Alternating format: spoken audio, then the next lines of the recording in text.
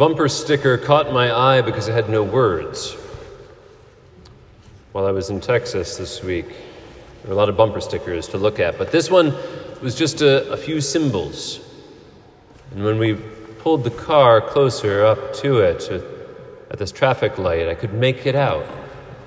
There was a downward arrow and then a cross, what caught my eye in the first place, and then two arches, an upward arrow, and then a downward arrow.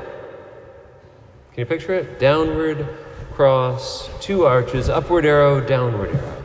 What in the world is that, I said. And then the light bulb went off. Don't you like when the light bulb goes off? I said, wait, I know that. That's the creed on a bumper sticker.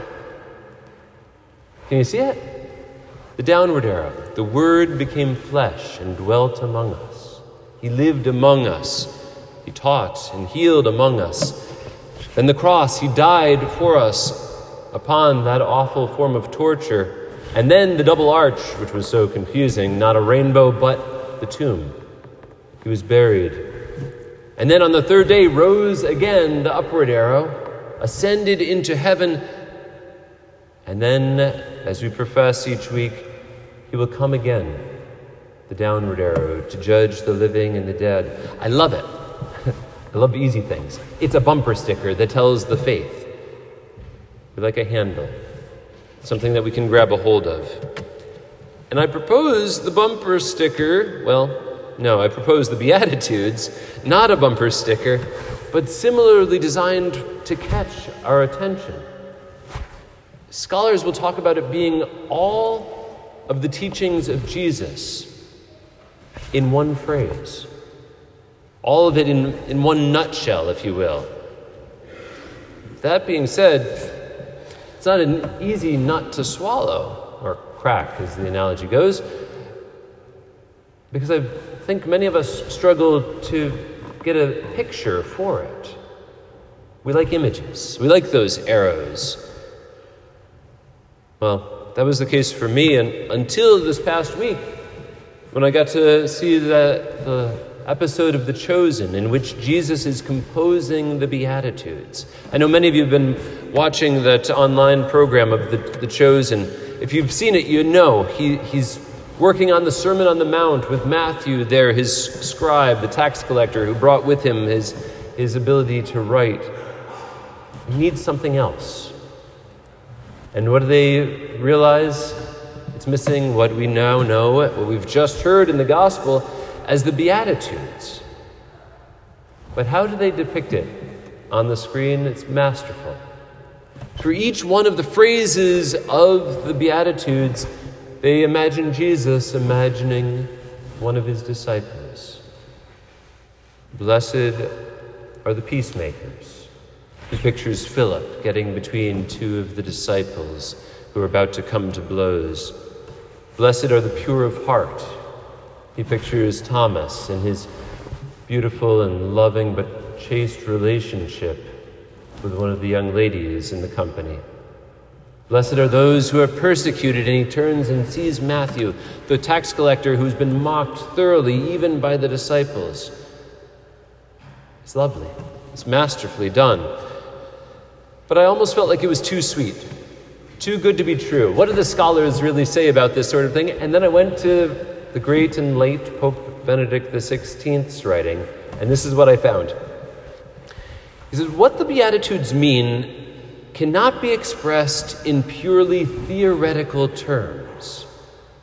What the Beatitudes mean is proclaimed in the life and sufferings and the mysterious joy of the disciple who gives himself over completely to following the Lord.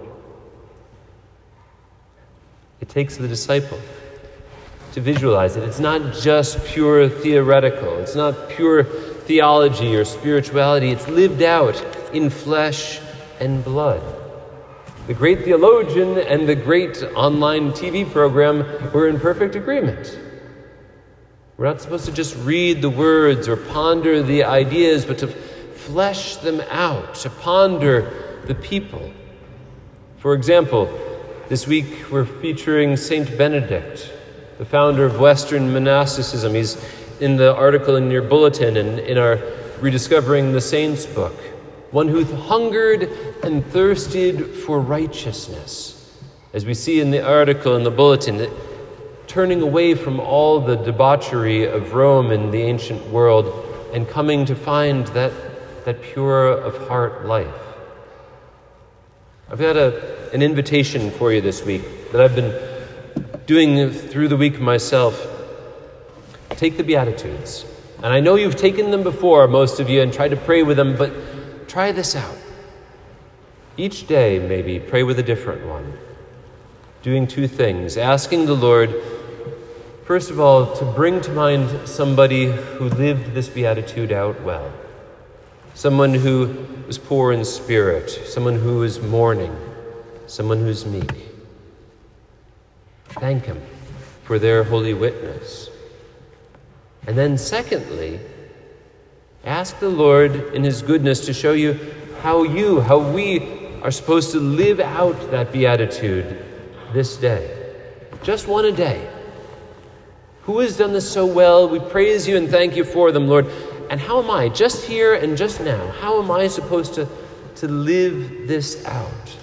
That's how it's all supposed to be. It is to be fleshed out. Is there any wonder we come here not to ponder the theological or theoretical ideas of Jesus, but for it to be enfleshed, his body and blood, not a pure symbol, but his very existence, his body, blood, soul, and divinity fleshed out. So it is with all of his teachings and all of his ideas. They're supposed to be lived out to the full. When I saw the bumper sticker, I told you, I would have just dismissed it. It's just too much, all these weird squiggles on a sticker.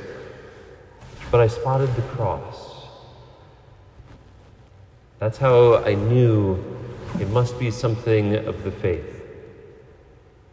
The Beatitudes, likewise, they can just sound like words, squiggles on a page, until we see in them the cross. How can meekness or righteousness or mourning or persecution be signs of blessedness? How could they be signs of true and lasting happiness? Only when we see in them the cross. The one who gave them, yes, going to the cross, but also each of us who takes up our cross every day and follows him. That's when they start making sense. That's when they start being able to be lived out. And when we see it, when we realize that it's not enough to leave him on the bumper. Instead, we realize this must be lived out with all our heart.